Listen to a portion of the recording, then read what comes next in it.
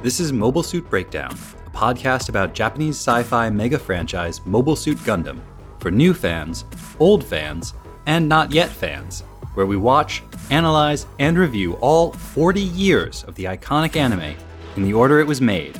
We research its influences, examine its themes, and discuss how each piece of the Gundam canon fits within the changing context in Japan and the world from 1979 to today.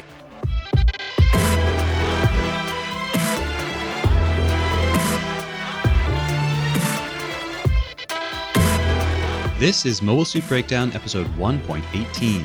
What will you do now? And we're your hosts. I'm Tom, longtime Gundam fan, and now discovering all kinds of new feelings thanks to Kycilia. And I'm Nina. You longtime Gundam fans have no idea how I feel. Welcome back to Mobile Suit Breakdown. This episode is airing on December 29th, 2018, so we are solidly in the middle of the holiday season here in the US. The holidays can be pretty difficult, and so wherever you are, and whatever you're struggling with right now, we hope that you can find some joy and some escape in a little anime we like to call Mobile Suit Gundam. We have some thank yous and some exciting announcements to share with you this week. First, thank yous go out to Mark, Connor, Cheeto Bandito on Instagram, Zeltronus, and Reddit user Good Apollo. Thank you all for your comments, your suggestions, and in some cases, your constructive criticism. Now, this is our last episode before the new year. So first, we want to tell you a little bit about our plans for 2019, which is, remember, Gundam's 40th anniversary. It was almost exactly a year ago that we had the idea to make this podcast. And after months of planning, buying equipment, learning the barest rudiments of audio engineering, and then actually watching some Gundam and making the first couple of episodes, we publicly launched the podcast 4 months ago. We've seen really amazing growth since then, and that's all thanks to you phenomenal listeners and the support that you've shown us. You've shared your thoughts with us, and you've shared us with your friends, and we really couldn't be more grateful. We love making this podcast, we love hearing from all of you, and we're so glad that we've been able to help you appreciate Gundam in new ways. Or just appreciate Gundam. As we move into 2019 and look forward to finishing up First Gundam and its compilation movies and beginning to cover Zeta Gundam, we're also looking at ways to grow the podcast. We love making this podcast, but as you can probably guess, it takes an enormous amount of time to make each episode. There's just the two of us doing all the research, writing, recording, editing, publishing, and promoting for MSB.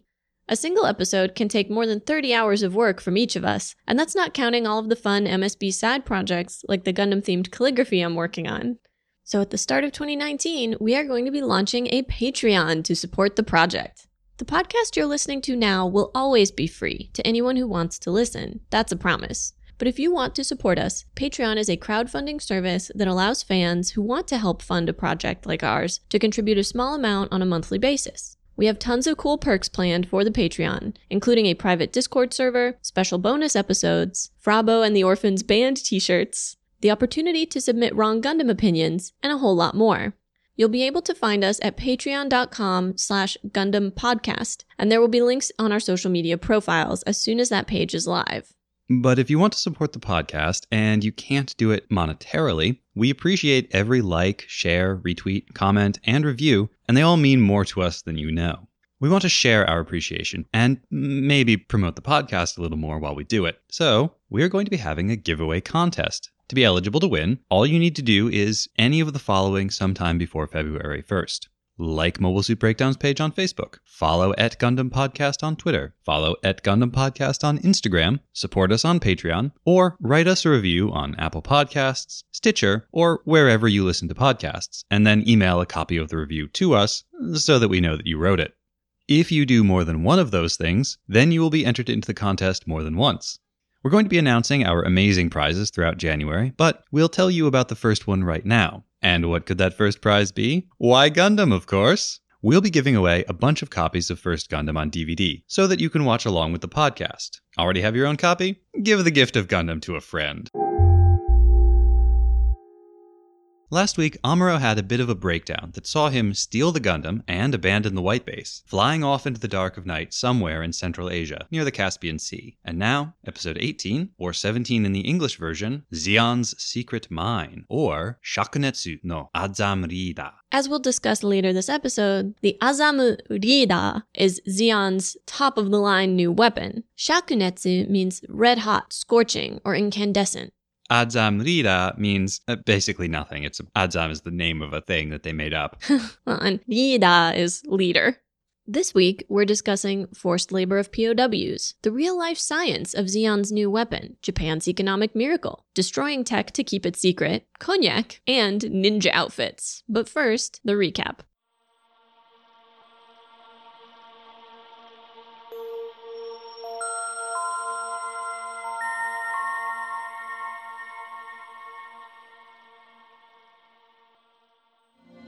In a desolate and abandoned desert city, Amuro hides out with the Gundam. As he stares into the night, an unfamiliar Zeon ship, bristling with guns and carrying Kycilia and McVeigh, flies low overhead.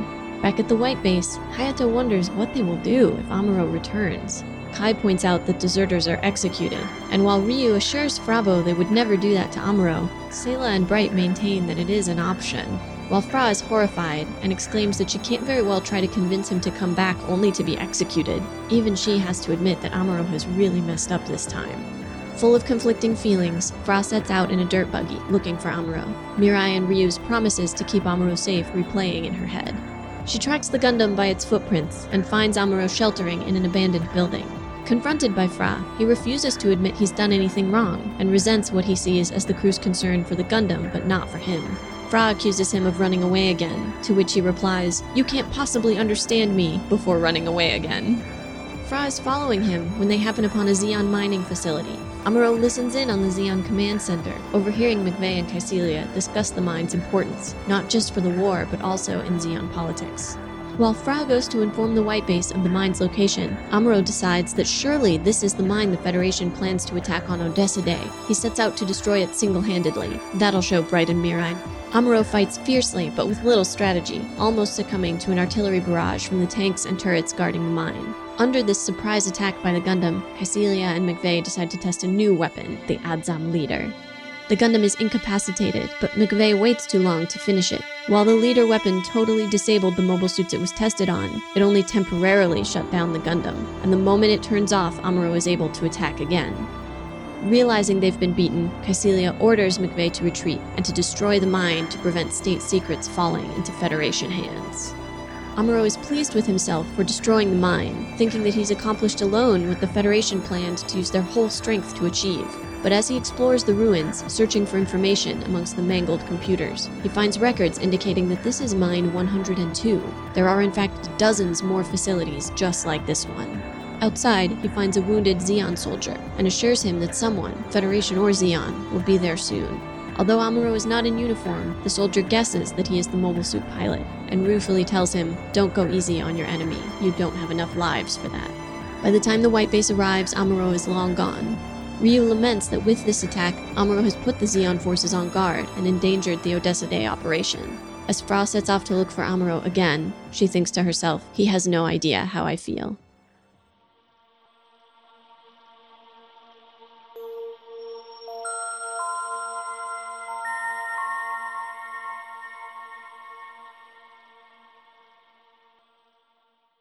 Tom can tell you, I spent most of this episode in a rage at Amuro, having to constantly remind myself that he is 15 years old and did not knowingly become a soldier. We've had this discussion before, that he did get into a weapon of war and attack enemy soldiers with it. He made the original decision. He just didn't understand what it was going to mean for him in the long run. Yes, but the depths of self-pity and self-centeredness that we see in this episode are truly frustrating. And yet nobody hits him. Frabo really looks like she wants to, a couple of times. She's the only person who gets close enough, to be fair. Well, Kycilia and McVeigh try to. But yeah, we have Amuro hiding out not particularly well in the desert. If you find yourself in an abandoned building, eating tinned beans over a propane stove with a pistol next to you, chances are you have made some mistakes.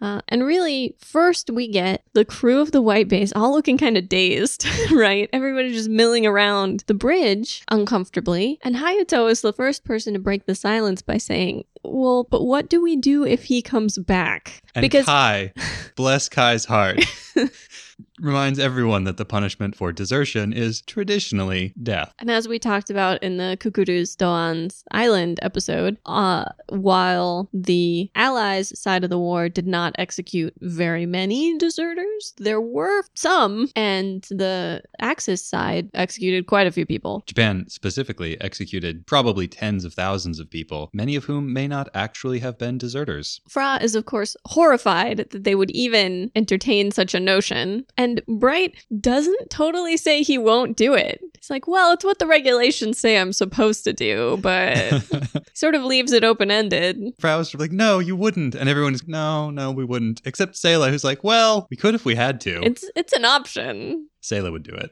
And the best Mirai can say is, we won't let them do anything foolish. But I think it is also Mirai who confronts Fra and says, you do agree with us that Amuro did something wrong, right? This is unacceptable. I think Fra is very torn because she wants to protect Amuro. In this first scene on the bridge, she says, why would I go talk Amuro into coming back to maybe getting executed? But then when she does go find him, everything that he has to say for himself is so self-pitying. Oh, yeah. And so unacceptable. And then by the end of the episode, she's like, he doesn't understand how I feel. Mm-hmm. Because he doesn't. She's constantly putting herself in the middle for him and making excuses for him and trying to protect him. How many times have we seen her speak up for him when he's not there? And he has no clue. Oh, yeah. She opens this episode saying, I can understand why Amuro would run away from you monstrous people who execute people who run away from you. And then she goes out into the desert and she finds Amuro and she confronts him. And it turns out to not be the way she thought it was. It's not that he's like horrified by the nature of military life and wanted to get away from all these awful people. It's that he's a self-righteous, self-pitying little 15-year-old boy who is in over his head and dealing with emotions he doesn't understand. And essentially in a pet, like... In a what? A pet. He's pouting. So he's having a tantrum.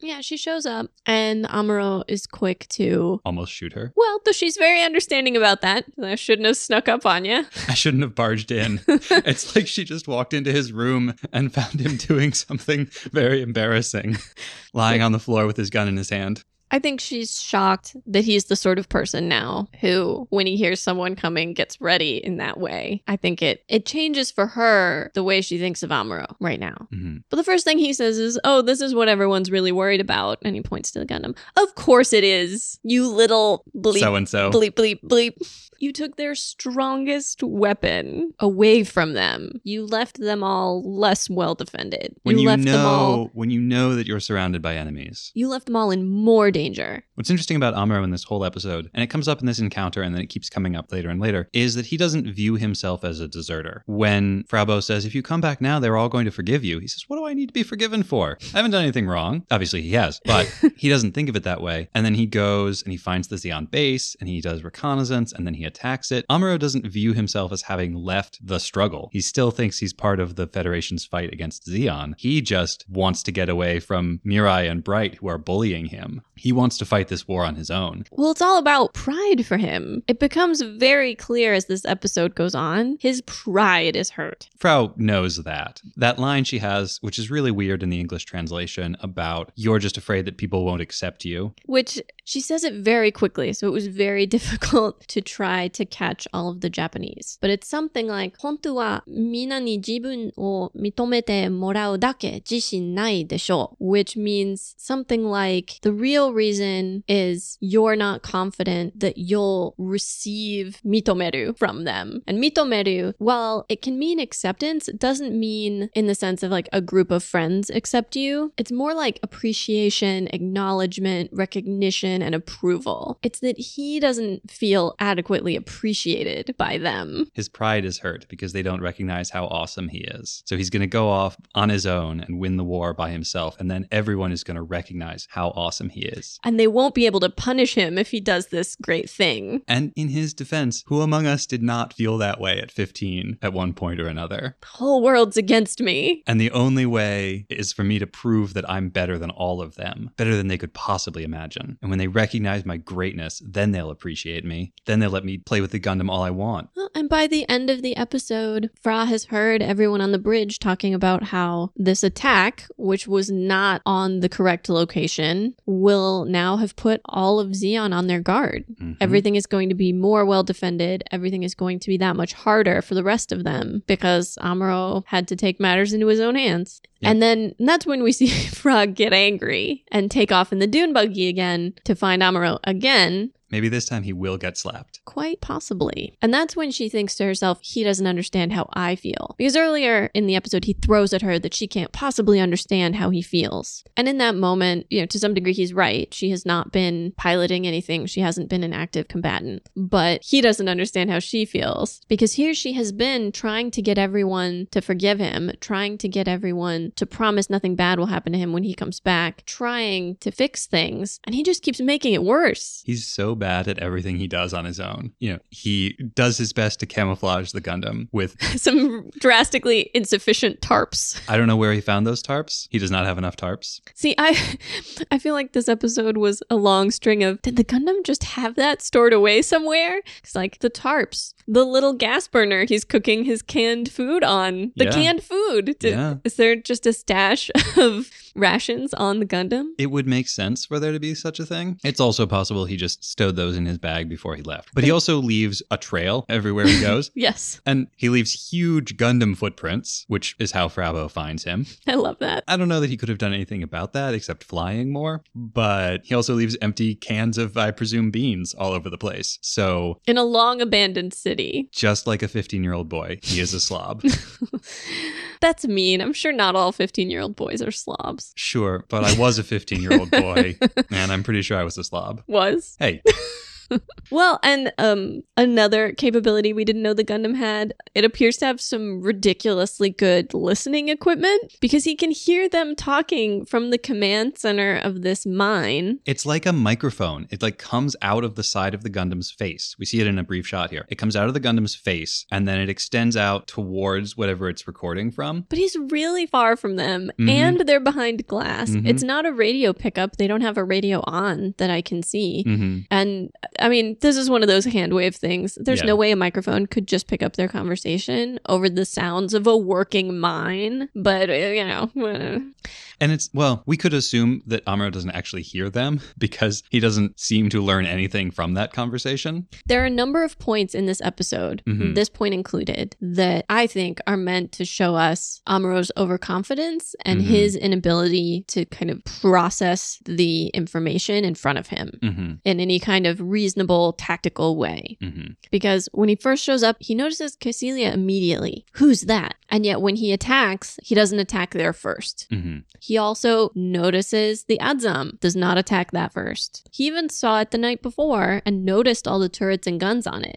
Again, leaves it. So he notices these things that are threats or that are important, and yet that does not go into his attack plan. He hears them discuss the fact that there is another mine not far away, 50 kilometers to the north. Yet he assumes this must be the one that General Revel means for them to attack. Even though, if he thought about it, it's a small enough facility that why would you bring the entire Federation strength against it? That wouldn't make any sense. Amuro just doesn't have a sense for the scale of this war that he's fighting. The biggest threat that he's encountered so far was when he ran into Garma with one Gao attack carrier and a deployment of 3 Zaku and 20 tanks or something.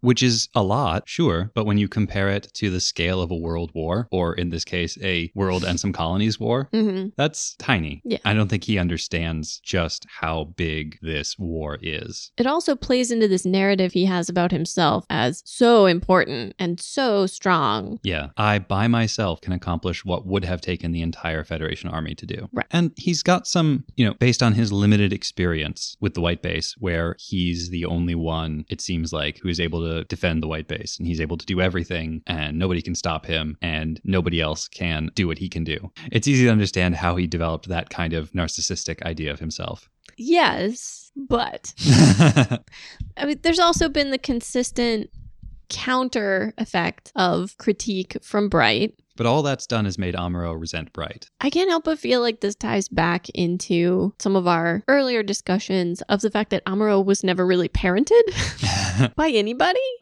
He's been more or less left to his own devices to grow up. And so does not have the sort of mediating influence to temper any of these like pretty violent swings in self-perception. I think we should address the Zeon soldier at the end that Amuro encounters. Yeah. So after Amuro has destroyed the base, Well, after Zeon has destroyed the base, Yeah. which Amuro is perfectly happy to take credit for.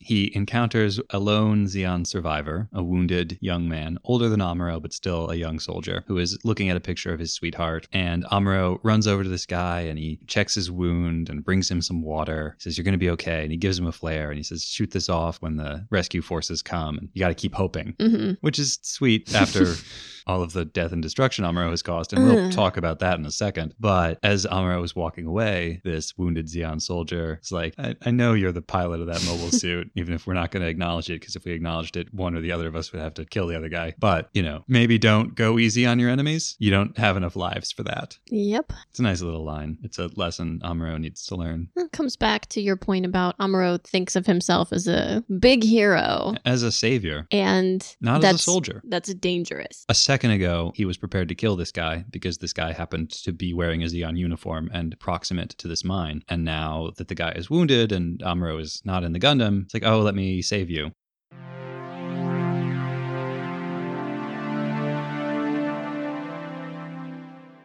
While Amuro and Fraubo are doing the emotional heavy lifting of this episode, we do keep getting cuts back to the rest of the crew on the White Base, who provide a sort of commentary function, almost like the Greek chorus in a classical play. They're there in groups discussing what they, and in a way, what the audience thinks of Amuro. And I thought this was most interesting when we see a group of mostly characters we've never encountered before. Job-John is there. And then two other guys. And they're discussing how this guy Amuro is a deserter. Maybe he's gone over to Zeon. Why, they'd give him a fortune if he brought them the Gundam. What do you think? Is this meant to make us consider the sort of reception Amuro might get when he returns? Maybe. We've mentioned a few times he thinks of himself as heroic, but after this incident, nobody sees him that way. No, he sees himself as this hero on a lonely journey to win the war all by himself. Prove himself. Yeah, and he's going to return having done some great deed. But the way he's actually viewed by the other people on the crew is not as a hero. He's a soldier, he's a pilot who was defending them and now has abandoned them. And that to them, there's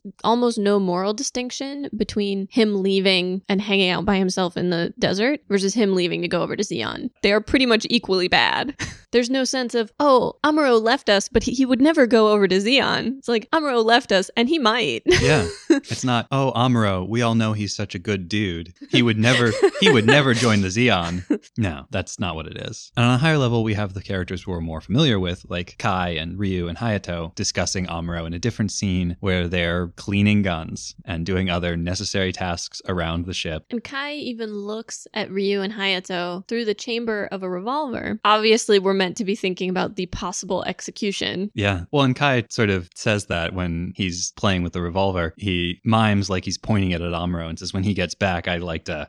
And then the revolver falls apart, which I think is actually meant to be a sort of visual cue that Kai doesn't really mean it. He's just bluffing. I don't think Kai means it either. The fact that he brings it up almost jokingly when he first brings it up is to me an indication that he doesn't mean it. Mm-hmm. But somebody has to say it. Yes. And it's Kai's role, self-professed role, to say what has to be said. And the things people maybe don't want to hear. I think Bright's sort of casual attitude on the bridge is indicative of the fact that he doesn't think he needs to execute Amuro. No. And I do think Ryu and Mirai are the people Bright listens to the most. They're the two people in the crew he respects the most. So while maybe because of his position as commander, Bright can't say, oh, we won't do that to Amuro, having both Mirai and Ryu say, we won't let it happen, is just about the same thing. However...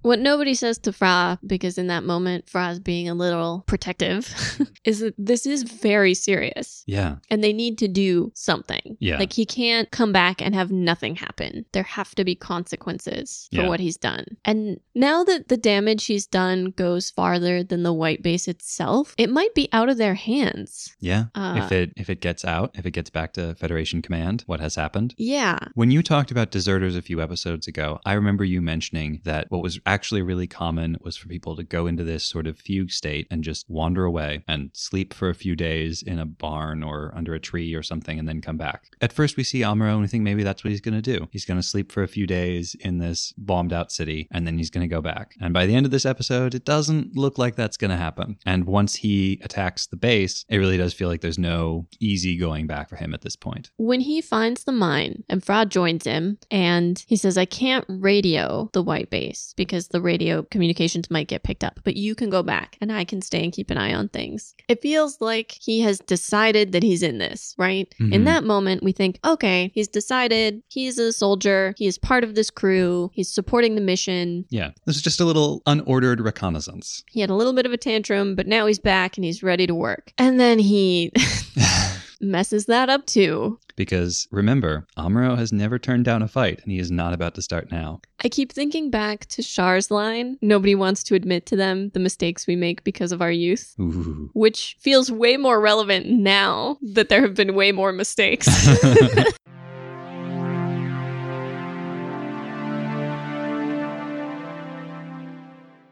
As we've talked about many times, this is not a show for children. And there's a joke in this episode that really drives that home. Because when Frau Bow is leaving in her little dune buggy and the orphans watch her go, one of them says, oh, do you think that Amuro is a VSOP? And he clearly means VIP. And there's a whole little joke bit here about how he doesn't know the right word for it. Right. For very important person. But VSOP is a cognac term.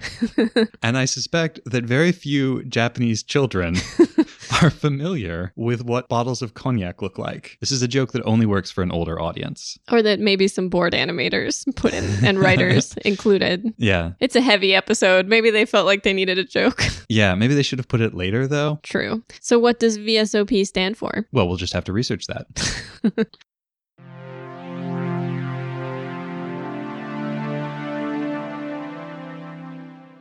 We get a very interesting intro shot, full body, of Kycilia, as one of our friends says it. I'm going to say Kycilia, sorry. But of her in her full uniform. And Tom and I both had the same reaction, but in slightly different ways. Both of us went, you know who she looks like? And then we said different names. And I said Shredder from Teenage Mutant Ninja Turtles. And I said Cobra Commander from G.I. Joe. The point being, she has the face mask, the helmet with pointy bits. Well, and the helmet hangs down the back and protects the back of her neck. She has these large, rather pointy pauldrons over her shoulders. There's a villainous look about her. Well, and the cape and the tunic-style clothing. Yeah, there's something very iconic about that triangle face mask that covers everything below the eyes. Right. It comes across the cheek, under the eye, over the bridge of the nose, and back down the other side. Yeah, and she's not wearing it the whole time. I mean, we see her in the Garma funeral scene. She doesn't have it on. And when she's in the base and she's talking to McAvey, she doesn't have it on. She pulls it up over her nose when they go into battle mode, more or less. That's such a great scene.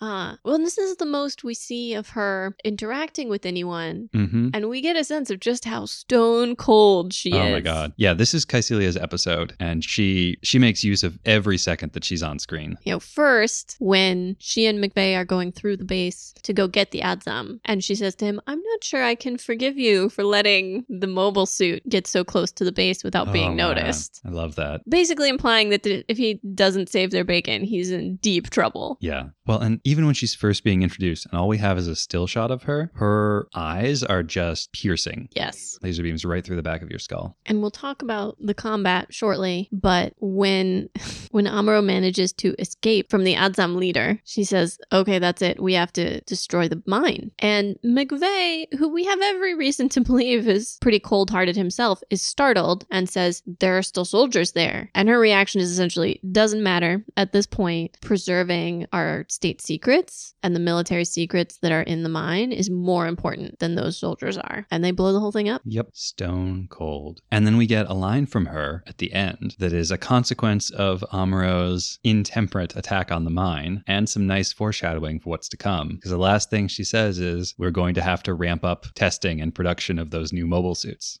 She mentions several times during this episode that the Gundam's performance exceeds all of their previous notes, data, readings from all of the previous combats. Well, it's a combination of that learning computer and Amuro's getting better. Yep. This is paralleling something Amuro said in the previous episode when he was simulating the goof as a kind of better Zaku. And then he goes into battle and he fights Ramba Ral, and Ramba exceeds all of his expectations. Yeah. And Amuro has that moment of, oh, it's really the performance of the pilot that I need to be studying, not just the performance of the suit. So despite being terrible, Amuro's getting better at mobile suiting. He's getting worse at everything else right now. We also get glimpses into some pretty significant new Zeon technology. The Adzam. The Adzam, which is basically a flying / also terrestrial ovoid thing covered in turrets, covered in guns. Well, and I said it looked like an insect. Nina thought it looked like a frog. Well, when it was on the ground, thought it looked vaguely. It's sort of squat on small legs. But yeah, just bristling with guns. And the leader. Yeah, which is a kind of magnetic cage that uses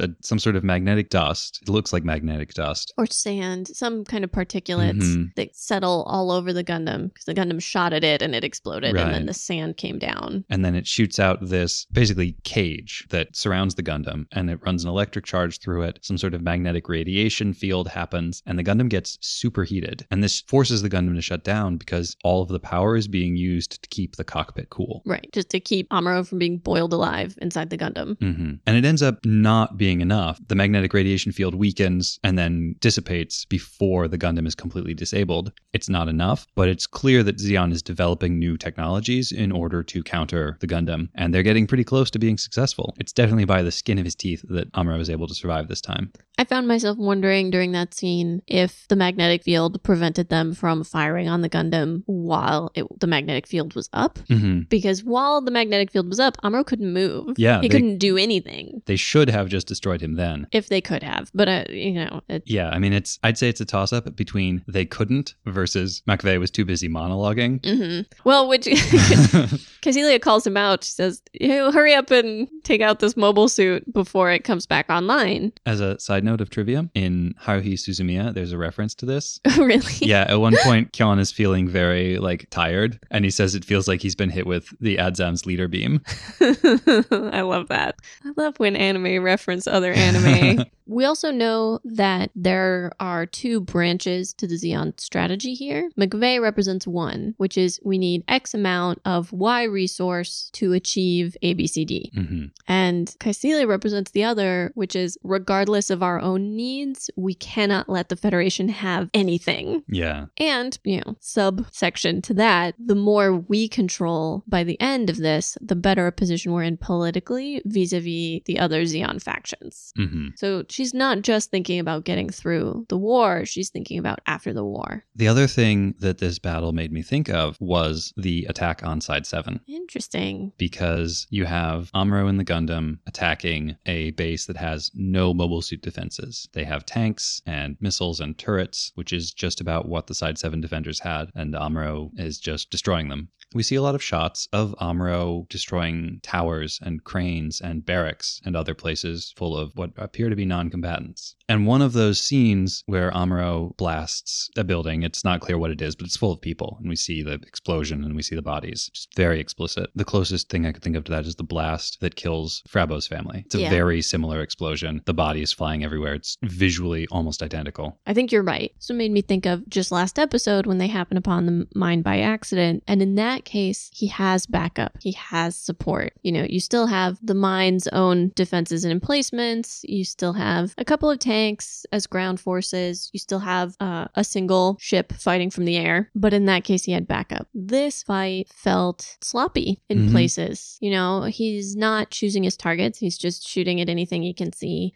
At one point, he comes under a barrage from the tanks and basically can't move because he's under constant bombardment. He's reasonably clever in coming up to a solution for the underground turrets. The Wacka turrets. Yeah. They pop up and they Where shoot you, and then they jump down into the ground before he can fire back. Yeah, and he throws his shield into the sort of doorway of the turret opening to keep it open just enough that he can then fire into it. Or no, he doesn't fire into it. He stabs down into the passage with his beam saber, and the turret explodes. Yeah. And that poor shield, again, although it doesn't break, but it is caught in the explosion and gets flung and stabs itself into the ground some feet away. Mm-hmm. But this did not feel like one of Amuro's cleverer fights. No. I thought the shield bit was creative, but for the most part, he's getting knocked around and he's very reactive. He's entirely dependent on the Gundam's superior armor here. Mhm. If the Gundam's armor weren't as good as it is, he would not have made it through this combat. No chance. And he's able to slaughter a lot of outmatched opponents, but once the Adzam shows up, even stabbing it with his beam javelin at close range, he's not actually able to destroy it. He gets shaken off, and Makave and Caecilia escape. It's not a particularly effective combat for Amuro either, whatever he may think in the immediate aftermath. It also occurs to me that he has fundamentally misunderstood the purpose of Odessa Day, because my understanding is that they want to capture the mine that is their target, and that will necessitate some damage to those facilities, but presumably they don't want to completely destroy the thing that they're hoping to turn into a working mine for themselves. Yeah. You want to preserve as much of that infrastructure as you can, only destroying, the enemy, tanks and guns and so forth. Instead, Amuro just starts laying waste to everything. Yeah. And it occurs to him afterwards, like, oh, maybe I should go investigate and see if there's anything here. And of course, they've wiped all the data. All he finds is a scrap of paper that says that this is mining base number 102. Amuro. Amuro.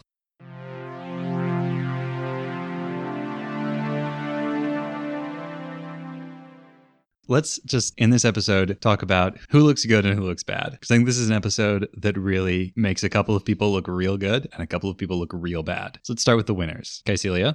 Definitely. Caecilia wins this episode. Well, for what value of looking good? Cold-blooded ruthlessness. Yeah. Not morally good. Okay. She kills it. Yeah. Indeed. She kills a lot of people. Yes. Sayla and Ryu, especially in that last scene where they're discussing the fallout from Amuro's ill-advised attack. I don't know about Sayla. What does she say in that scene? Sayla says, Amuro must think he's a real hero right about now. Whew.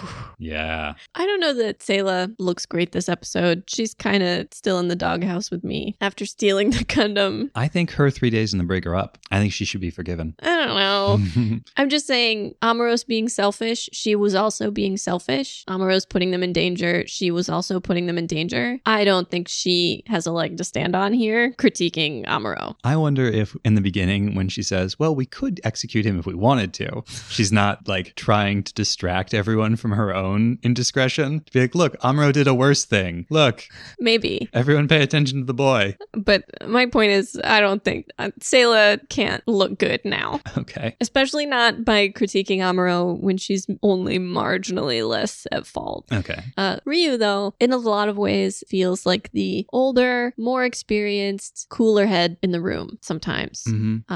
And I think his willingness to stand up for Amuro, to Fra at least, and then his gently put but still critical comments that Amuro's actions have put Odessa Day in jeopardy earned him a lot of points with me. That like he understands how Fra feels about Amuro is the vibe that I get. That he gets it. He understands, but also. Yeah. And he's going to do everything he can within reason. So if Bright is ship dad and Mira is ship mom, Ryu's the cool uncle. Oh yeah, I was going to say uncle.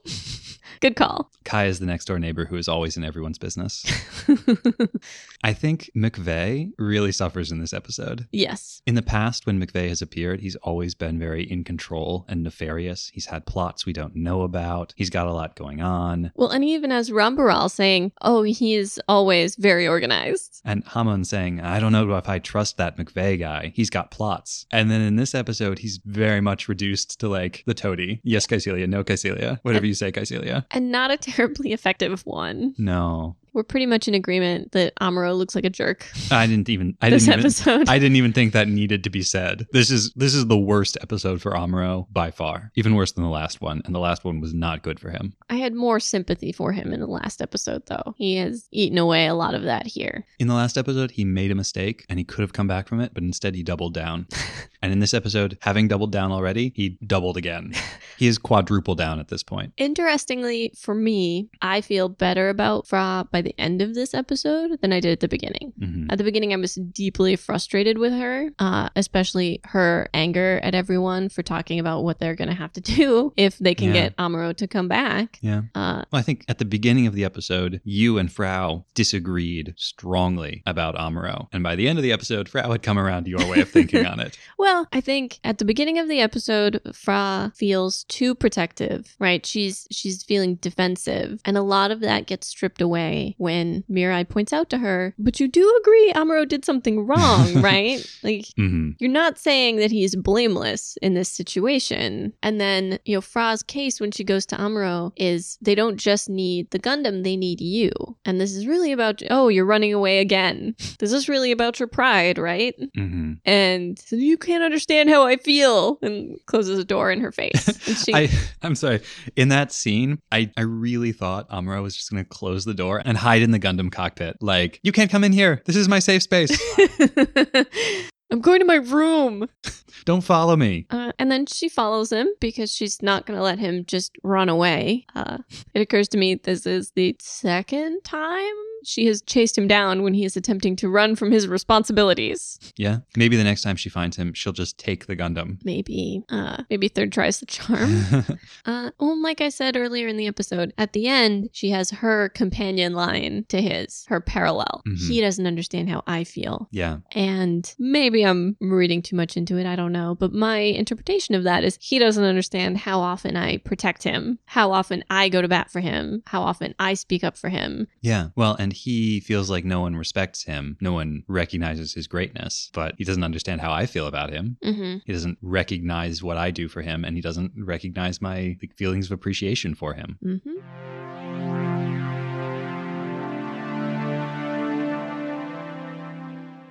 Speaking of new capabilities we didn't know the Gundam had, the Gundam talks to Amuro in this episode. I think this is the first time we've had the Gundam give reports in audio. And the voice is it's like a super high-pitched Haro voice. And sped up. My interpretation was that because of the strain being put on the machinery by the leader weapon, that it was affecting the way that sounded. Maybe. We haven't heard it at all. So as far as we know, that's what it sounds like. But in this episode, we don't ever see Haro. Is it possible that Haro has stowed away inside the Gundam? Has merged with the Gundam computer. And Haro is just pretending to be Gundam because... Amuro, Genki, Amuro. Amuro has been ignoring Haro ever since he got the Gundam. That's true. So if Haro becomes Gundam, Haro can have the attention from Amuro. Little did we know, Haro is a jealous beast. When they set Amuro to attack mode, they never turned it off. You mean Haro, when they set Haro to attack mode. Did I say Hamuro? You said Amuro? When they set Amuro to attack mode. Well, that is also true. When they set Amuro to attack mode, nobody ever turned it off. That's why he can't turn down a fight. That's why he attacked the mine. It explains everything. Except for his initial running away. He was just running to attack something.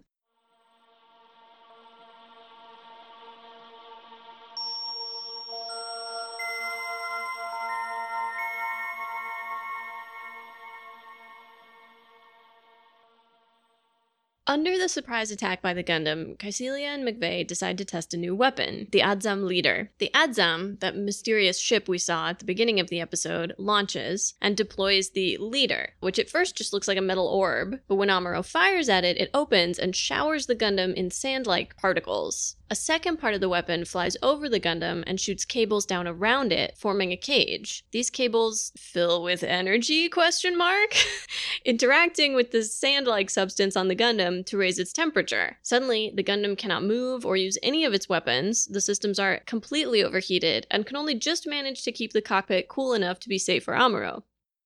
When we were watching this episode and we saw this part, we thought immediately to ourselves, that's science. We should ask our science person about that. You have a science person? We have a science person. Oh, He's wow. this cool guy named Iraj. Hello. He's appeared on the podcast before, back in episode 5, when he helped us figure out some stuff about re-entry. And now he's back to talk about the super science of this secret new Xeon weapon. Hello, it's me. I'm back. So we had Iraj watch this particular clip. I did. And we're going to have him talk about a little bit about it with us and try to explain to us how this could actually work, if in fact it could actually work. There's a few things about this that are difficult to understand and kind of contextualize, right? There's, first of all, what is this dust, sand stuff? And then second, like you said, Nina, energy question mark, like what's going on in these cables? And then third of all, is there anything going on that we're not seeing? And we know when the Adzam leader starts to fail after it's been running for a little while, Caecilia, one of the people operating it, says something about the magnetic radiation is weakening. So that's also in play. Yeah, so definitely there's magnets going on. Magnets, how do they work? When I saw this, the first thing that came to mind instantly was inductive coupling. People who are listening to this podcast have probably heard about wireless charging as a technology that's kind of picking up nowadays, right? There's these devices, you like put your phone on it and it charges it without ever plugging in a cable. So there's ways we have of transmitting energy from one place to another without connecting them with a wire. And the way this usually works is through some form of electromagnet coupling. Bow, chicka, wow, wow. Yeah.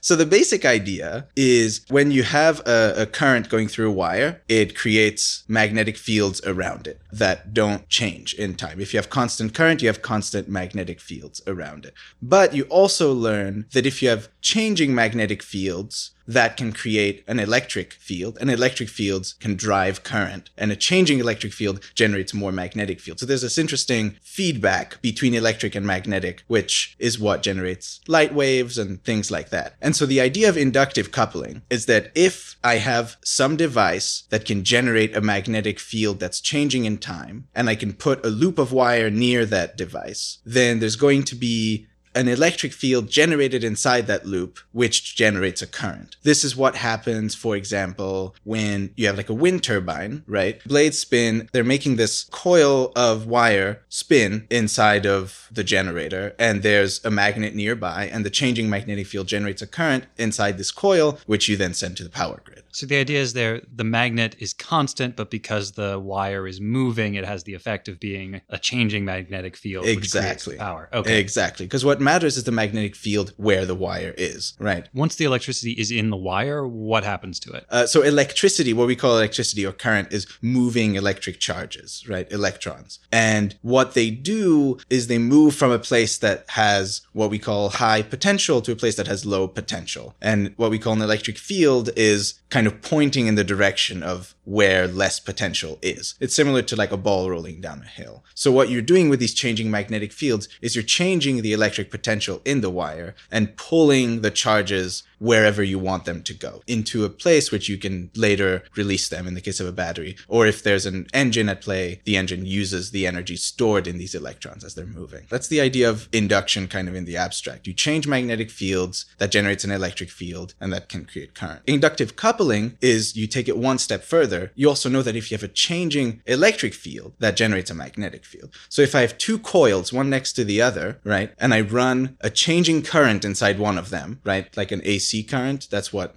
goes through your outlets in your house or whatever. If you have a changing current going through one of these, it's going to generate a changing magnetic field. The other coil feels that changing magnetic field, which generates a changing current inside that coil. And so that way, if I have a current going through some wire, I can transmit that energy through the electromagnetic waves in space into the other coil of wire. The problem with this is it's super inefficient, right? Because the electromagnetic fields are everywhere. And so there's nothing telling your energy to go in a specific direction, so to speak. So from the coil, it just goes out in every direction, and only a small percentage of it is actually arriving at the other coil, Right. or in this case, the Gundam. Right. So we'll get to the Gundam in a second. So in a coil, right, the whole point of using a coil is because ideally, right, a coil is very long and has many, many loops of wire in it. And so, I mean, I don't want to get into the details of this, but the geometry of that kind of forces the magnetic field to be in a specific direction. This is also the idea behind satellite dishes, right? You kind of force the radiation that you care about to go in the direction that you want it to go so that you waste as little of it as possible. So in the case of the Gundam, there's a few things that could be going on. Putting the dust aside for a second. The first thing I thought when I saw it was, oh, it has these wires, this device, what's it called again? The Adzam Leader. The Adzam Leader. Iraj and I have just been referring to this as the head massager. It really looks like a head massager. Yeah. So the Adzam Leader has these cables, or what, antennas is kind of what I was thinking of them as, that like drive into the ground and they surround the Gundam and then they get all charged up with something. So what you could think of that as being is maybe you have some currents bouncing up and down inside of it. So they're like some kind of AC current. It's kind of the same thing that like a radio antenna would do. There's just currents moving back and forth inside these wires. And then that would generate this changing magnetic field, right, around these wires. And then the Gundam itself is some kind of a conducting thing. It's a piece of metal. And so the changing magnetic fields generate currents inside the Gundam. When you have currents moving inside a metal, that heats that metal up. This is why light bulbs work, right? The way a traditional incandescent light bulb works is you just have a very, very thin piece of wire. You run a lot of current through it. It heats up very, very hot, and that lights it up, which is also why it's very inefficient energy-wise to use incandescent light bulbs. Don't use incandescent light bulbs. Everyone should be using LEDs. This is 2018. Future light bulbs. Exactly. So the problem with this setup, right, is that if these are functioning like radio antennas and they're just generating magnetic fields just everywhere, then the amount of energy that gets transferred to the Gundam is just proportional to the area of the Gundam in comparison to like a sphere around this. In comparison to everything else in every direction. Right, exactly. So which is a small fraction, right? I did some back of the envelope estimates, which were wrong and I've redone since then. I think the efficiency of this setup would be something like less than 4%, which is pretty low, assuming that you can convert all of the current going through the wires into heat on the Gundam. So that's already pretty bad. Then you'd have to worry about how are you actually generating the currents on the Gundam, right? And that's where the dust comes in. At first glance, if the Gundam was just made of metal, then you wouldn't have really anything to worry about. But maybe the reason why they put the dust on it is because, this is interesting because we were talking about re-entry a bunch of episodes ago, maybe the Gundam has some shell of something on it, some kind of like ceramic or whatever, as we spoke about last time, and that's not conducting. So maybe what the dust is for is to provide a material that can very easily conduct electricity on the surface of the Gundam, but which will also heat up very well, which those seem kind of contradictory to me because I don't know. That was one thing I had a hard time wrapping my head around. But so the dust could be some kind of copper or whatever, and it acts like one big wire around the Gundam. And so these currents are just like looping around the Gundam, right? And again, if you estimate the amount of energy you need to convert to heat to bring the Gundam to 4,000 degrees, which is what they say in the show, I assume Celsius because Japan is a civilized nation. If you estimate how much energy it would take to heat up, I think it comes out to a couple of tons of titanium is what I estimated the shell of the Gundam to be. The amount of energy it would take to heat that up to 4,000 degrees Celsius. They do it in like 15 seconds in the show. So you would need about like 10 gigawatts of power to do that, which is a lot. Is something like 10 power plants worth of power. Maybe one very large power plant. I don't know exactly how much power plants do. Tom was telling me about nuclear submarines. The largest ever nuclear submarine has a pair of 190 megawatt power reactors. Right. So it would take maybe 50 of those submarines to generate this much power, which, in future sci-fi land, not that ridiculous, maybe. Each of the mobile suits has one of those power plants on it already. Right. It could also just have a very big battery of some kind. Maybe you don't need to be generating all this power on the spot. Because after a while, right, in the show, they stop heating up the Gundam after some time. You were saying the energy in the magnetic field is going down or something. Yeah. So maybe it just runs out of battery, right? That would make sense. One thing that bothers me about this whole explanation, though, and sometimes I really worry that there's some physicists listening to this podcast and I'm going to be shunned from the community or something. But, right, if you have these changing magnetic fields, there's no reason why they would only generate a current on the surface. They would also generate currents inside the Gundam. I mean, there's a certain depth beyond which you wouldn't get anything anymore. But so there's no reason why it wouldn't just like fry all the electronics in there, right? I would have to think about this harder to know how deep into the Gundam these currents would go. It depends on a lot of various material properties of this thing, but yeah. Future circuits, I guess. Yeah, exactly. They're just very resilient. And that's the explanation I saw for why the other mobile suits were disabled by this, is that their circuitry was fried. Okay. And that the Gundams was better made or with better materials or better shielded in some way, and so it wasn't. Okay. We do have some data from, I think, unofficial sources on the actual power output of the Gundam's reactor. Do go on. It's 1.3 megawatts. Oof. That's not much. No. No. But it was a lot in the 1970s. Oh, yeah. Big time. Maybe that's enough to cool itself down. No, I mean, it would take much more energy to cool yourself down than to heat it up, actually. Well, he's only cooling the cockpit to keep the pilot from being fried. All right. Maybe that and that's checks out. that's where the central computer and all the most important stuff is. So it's a Okay. small area, very shielded and deep into the Gundam. Okay. All right. That means this like other device definitely has a battery, right? It can't be generating that power on the spot. Well, and that actually explains why it would end after a few seconds and why they would have to fly away and not be able to use it again. Right. It's airtight. It works. But so Tom had a great idea when we were discussing this of a way they could make this a lot more efficient. So this made me think, what if the energy is actually not coming from these antennae? The energy is coming from the thing at the top where all the antennae radiate out from. And it's actually either a coil or shaped like a satellite dish. So all of the magnetic radiation is going down. It's focused on the Gundam. And then the antennae actually work like a cage to constrain the radiation and keep it in this small area. And then Iraj pointed out that if it did that, then it could be possible that extra current is feeding back up through the antennae back into the device, improving the efficiency. Yeah, this was a pretty good idea on Tom's part, right? Because if you thanks. Yeah, it's really smart. Because if you put a coil on top of that thing, you can very tightly focus it down onto the Gundam, and then the stuff is going to radiate out, and then maybe you can use the antenna to absorb it back. So I mean, again, I'm not an engineer. I don't know at all how this would work, but there is some sense in which that would be a much more efficient setup. If we get enough funding from the Patreon, we will build one. Yes, you have my promise.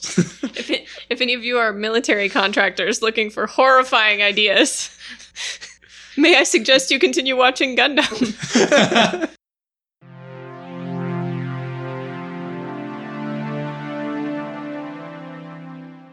That little joke in the beginning of the episode about how Katz, the oldest orphan in the trio, doesn't know the English acronym for very important person and instead says VSOP, an acronym that denotes the quality of a bottle of cognac, actually tells us a surprising amount about Japan's economy in the late 70s. VSOP stands for Very Special Old Pale, and it designates any cognac that has been aged for at least 4 years before being bottled. But let's go back a second. Cognac is a kind of brandy, and brandy is wine that has been distilled twice. The first distillation produces eau de vie, and the second makes it brandy. Once distilled, a batch of cognac is aged in oak barrels, and then blended with other batches to produce the right smell, taste, and color. If the youngest cognac in the blend is at least 2 years old, then it's very special, or VS.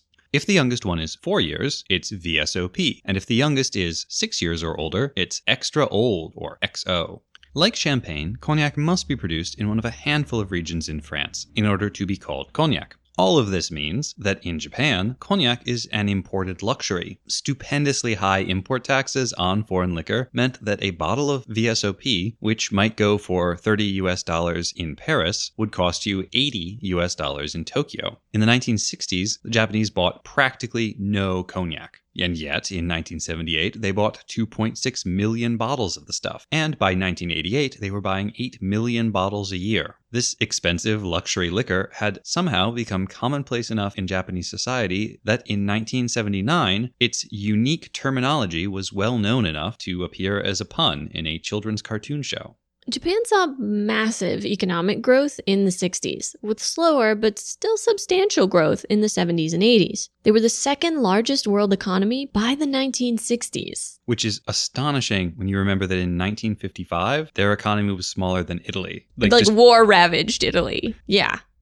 During this time, Japan experienced very high growth in the value of assets, things like stocks, real estate, and so on, to the point where we could call it a bubble, which is to say that the values were artificially high. They were higher than they should have been. When this bubble popped in the 90s, it began a period of economic stagnation that has kind of continued until now in Japan.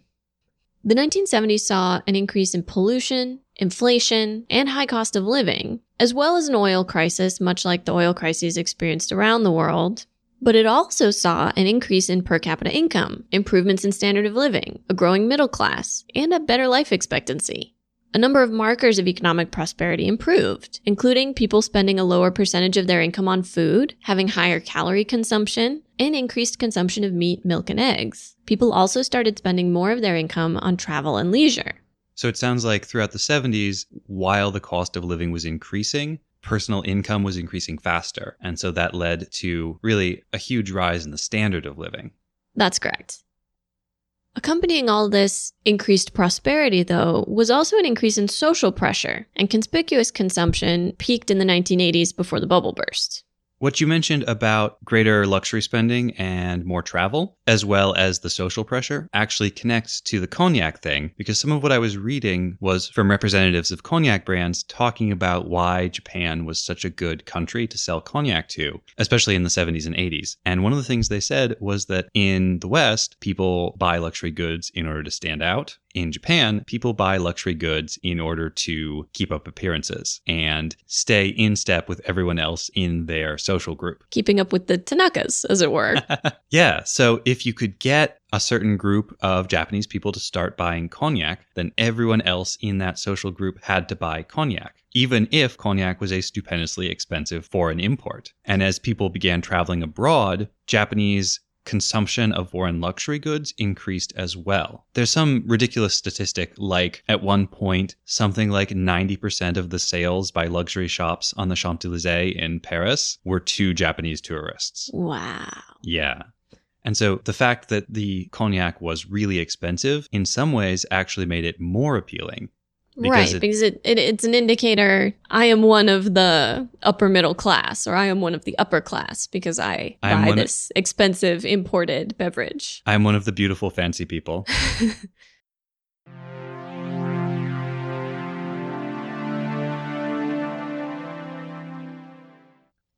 This episode gives us our first proper introduction to Kaecilia Zabi, and I believe it's the first time that we see her in her full iconic outfit with the mask up. It is a very distinct look from the men in her family, who all wear Western-style military uniforms with lots of gold braid. She's also the only one of the Zabis who habitually wears a helmet and carries a sidearm, a combination that makes her look, to me, a little more like Char, especially since both of them wear masks. Now, I think I must have been mixing up two different versions of Cobra Commander's outfit when we discussed her earlier, but Nina was right on when she compared Kaecilia to the design for the Teenage Mutant Ninja Turtles villain, the Shredder.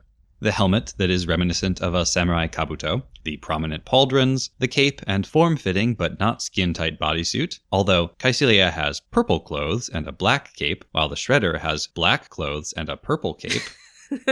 And of course, the mask that covers the face from the bridge of the nose down. Now this similarity is because both of them are referencing the same thing, the popular visual depiction of a ninja. Now, you probably don't need me to tell you that the popular idea of a ninja outfit, that is, an all-black suit of clothing with loose pants, split-toe tabi shoes, a mask that covers everything below the eyes, a hood covering everything else, the kind of outfit you see on Halloween or in a cheesy movie. You don't need me to tell you that that has no basis in historical reality. Historical ninja were spies, arsonists. assassins, and ambush specialists. They dressed like peasants, merchants, soldiers, wandering monks, and otherwise in whatever kind of garb would help them to blend in. But that ninja outfit that we are all imagining every time I say the word ninja did in fact come from somewhere. Ninja, as such, seem to have only been active for about 200 years, from the mid-1400s to the mid-1600s, during the Warring States period of civil war, and then into the early part of the Edo period after the Tokugawa shogunate unified the country. And this makes sense, since ninja were mainly useful in open warfare, where they were employed to provide reconnaissance about enemy regions, troop movements, supplies, and so on, sabotage enemy operations, and even instigate peasant uprisings. These functions ceased to be useful in peacetime. And as a side note, they were not actually called ninja during this period. The historical term, officially, is shinobi no mono, or just shinobi. And while that was the official term, euphemisms were much more common. Euphemisms like ruffian, grass, and watcher. Or, my personal favorite, guy from Iga, since Iga was a region that produced lots of professionally trained ninja. They did have a sort of spiritual successor in the 17th century, when the Tokugawa shogunate government created a secret police force called the Oniwaban, or Garden Keepers, that collected information on powerful vassals and government ministers. A lot of later stories misidentify the Oniwaban as ninja. And there are a lot of later stories about ninja. They became figures of myth and legend just about as soon as the real ones vanished. They started showing up in Japanese theater, and this is actually where that outfit comes from. Last time we talked about Japanese theater, we were discussing the highly ritualized, stately No tradition. But now we're talking about the fun stuff, kabuki plays and bunraku puppet theater. Kabuki is a dynamic form of dance drama, and the name kabuki actually means something like bizarre or avant-garde. It developed during the Edo period, but was viewed with hostility by the shogunate government, and it was actually banned several times for being too debauched, erotic, and subversive. Bunraku is a unique style of puppet theater, with large, intricate puppets each controlled collectively by a team of 3 puppeteers. The convention is for the assistant puppeteers in bunraku and the stagehands in kabuki to dress all in black, in order to blend into the darkness of the theater and convey to the audience, visually, that they are not a part of the action of the scene and should be ignored. And that all-black outfit they wore consisted of black clothing with loose pants, split-toe tabi shoes, a mask that covers everything below the eyes, and a hood covering everything else. And then a fascinating thing happened. When ninja characters started appearing in kabuki plays, they would dress like the stagehands. And this must have actually made for a pretty cool surprise for the audience whenever someone who looked like part of the crew revealed themselves to be part of the cast. And so it became a visual trick that told the audience that the character in black was invisible to the other characters in the scene. So what does this all tell us about Caecilia? Well, here's what we do know about her so far. She sent a plainclothes agent of some kind to recruit Char after Dozle cut him loose. Her subordinate, Makave, is actively concealing something about the mines, possibly all of that solium, from the rest of Zeon. And she's prepared to destroy her own base in order to keep her secrets. Plus, she's already plotting how to put herself in the best position once the war is over. She might not be a ninja per se, but she is the sneaky Zabi, and her visual design reinforces that.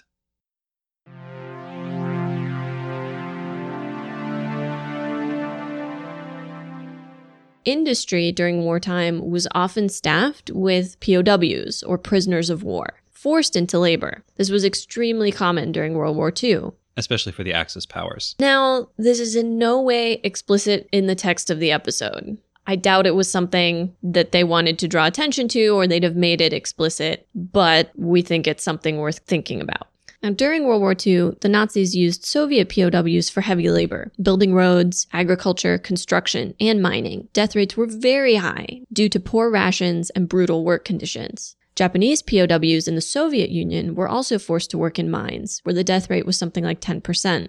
Just recently, in 2015, the Mitsubishi Corporation apologized for its use of American POWs during the war, including in its copper mines. Sorry, 2015? Yes, 2015. Like 3-ish years ago, 2015? Yep. It was the first time a Japanese company had apologized for the use of POWs. The government had issued apologies in the past, but this was the first time a corporation that had used prisoner of war forced labor, which is to say slave labor, had made an apology. Wow. Yep. What most of these cases have in common is these were countries with severe labor shortages. Basically, their entire workforce had gone to war, and so you didn't have sufficient people left to grow the food, build the buildings, whatever else needed doing to support the regular population and the war effort. We know from the show that Zeon has much less population than the Federation. Of course it does. It's one side compared to the entirety of planet Earth plus a couple of the other sides. They certainly wouldn't have enough population to both field an army and staff a bunch of mines that they never controlled before, that they were not previously staffing. So when we see the Gundam blow up barracks and watchtowers, we know there are soldiers there. McVeigh says it. We see a soldier at the end. But a lot of the people in this mine would have been prisoners of war, either soldiers or civilians captured by Zeon and forced to work in the mine. Good job blowing them all up, Amuro. You're a real hero. That does feel like the kind of point that possibly Tomino would have made. Like, Tomino's not afraid of making Amuro look bad, clearly, but maybe that felt like a step too far. Impossible to know, really. Speaking of the mine, I actually looked into solium, that mineral that McVeigh claims to be extracting in minute quantities at Mine 102, the one that is so essential to Caecilia's unspecified strategic goals that they had to destroy the base in order to protect the secret. And I can now confirm that it is totally made up. And what's more, it will never show up in Gundam again. I guess it wasn't that important after all. Or they did a really good job of keeping it secret.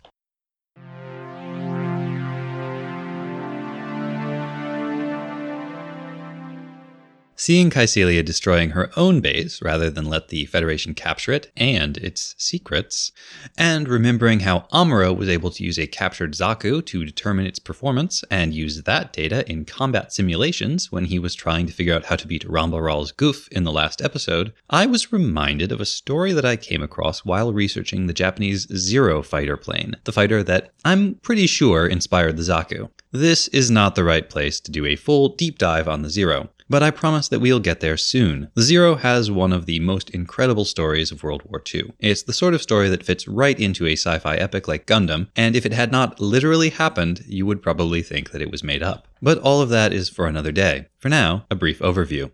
The Zero was Japan's primary fighter plane throughout the whole war. And at the start, its maneuverability and range were superior to any other fighter in the world. Its flight performance was so astonishing that when the US military received early reports about the Zero, they dismissed them as being aerodynamically impossible. The Zero gave Japan a major advantage in the Pacific during the war, especially early on when its actual capabilities were a total mystery to the Allies, who were left trying to glean what secrets they could from the wreckage of destroyed Zeros. The Japanese understood how valuable the mystery surrounding the Zero was, and so all the pilots had orders. If you are shot down but your plane is intact and you survive, or if another Zero in your unit is shot down but lands intact, you must destroy the plane so that the Americans cannot capture an intact Zero.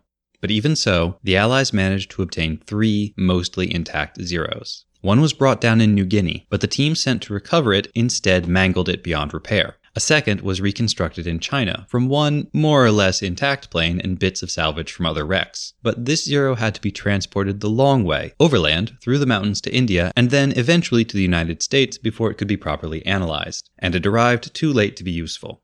The most important capture was one almost entirely undamaged Zero, shot down during the Aleutian Islands campaign, when a Japanese carrier group attacked US reconnaissance bases in the North Pacific.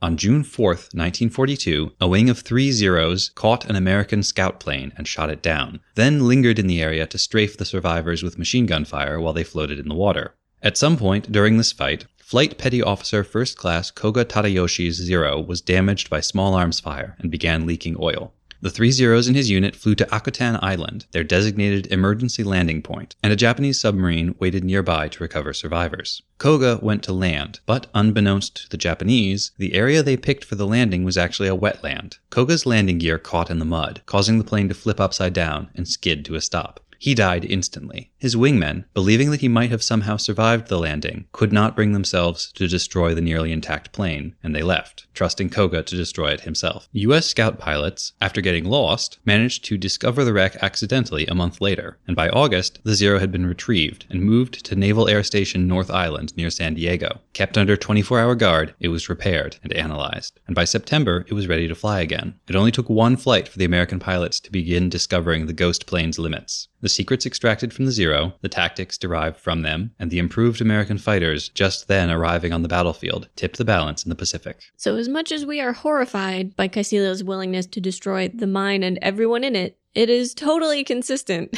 with what people were willing to do to preserve state and military secrets. As those old World War II posters constantly remind us, loose lips sink ships. A secret can cost a lot of lives.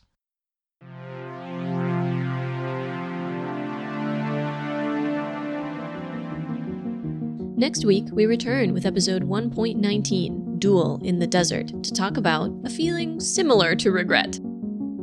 Fraternizing with the enemy. A more wretched hive of scum and villainy. That poor shield! Again! Disarmed. Do a barrel roll. And I'll get you next time, Gundam. Will you be able to survive?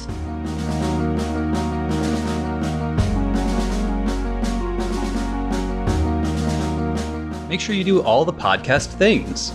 Like, subscribe, share, and pledge your undying devotion to Mobile Suit Breakdown on fine podcast services everywhere and on YouTube.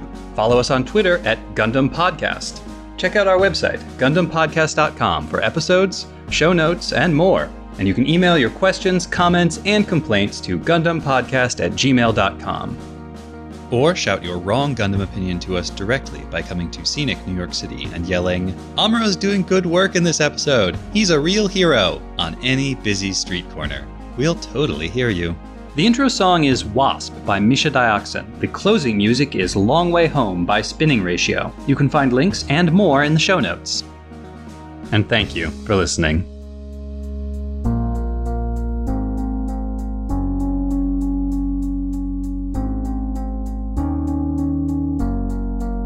Historical ninja were spies, arsonists, assassins, and ambush specialists.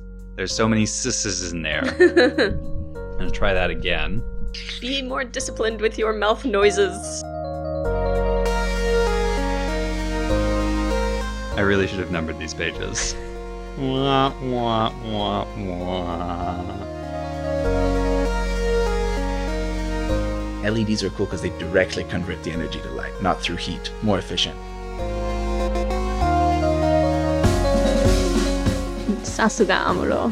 Did you explain in a previous episode what Sasuga means? I think you did. You told me about it. I don't know that I did. It's kind of hard to articulate in English. I think it usually gets translated like, "That's our Amuro." Yeah. Sasuga Amuro. Yeah. But in this case, we're, saying it sarcastically. Well, and I think you can do it like, "That's our Amuro." Like, I think it can be negatively toned.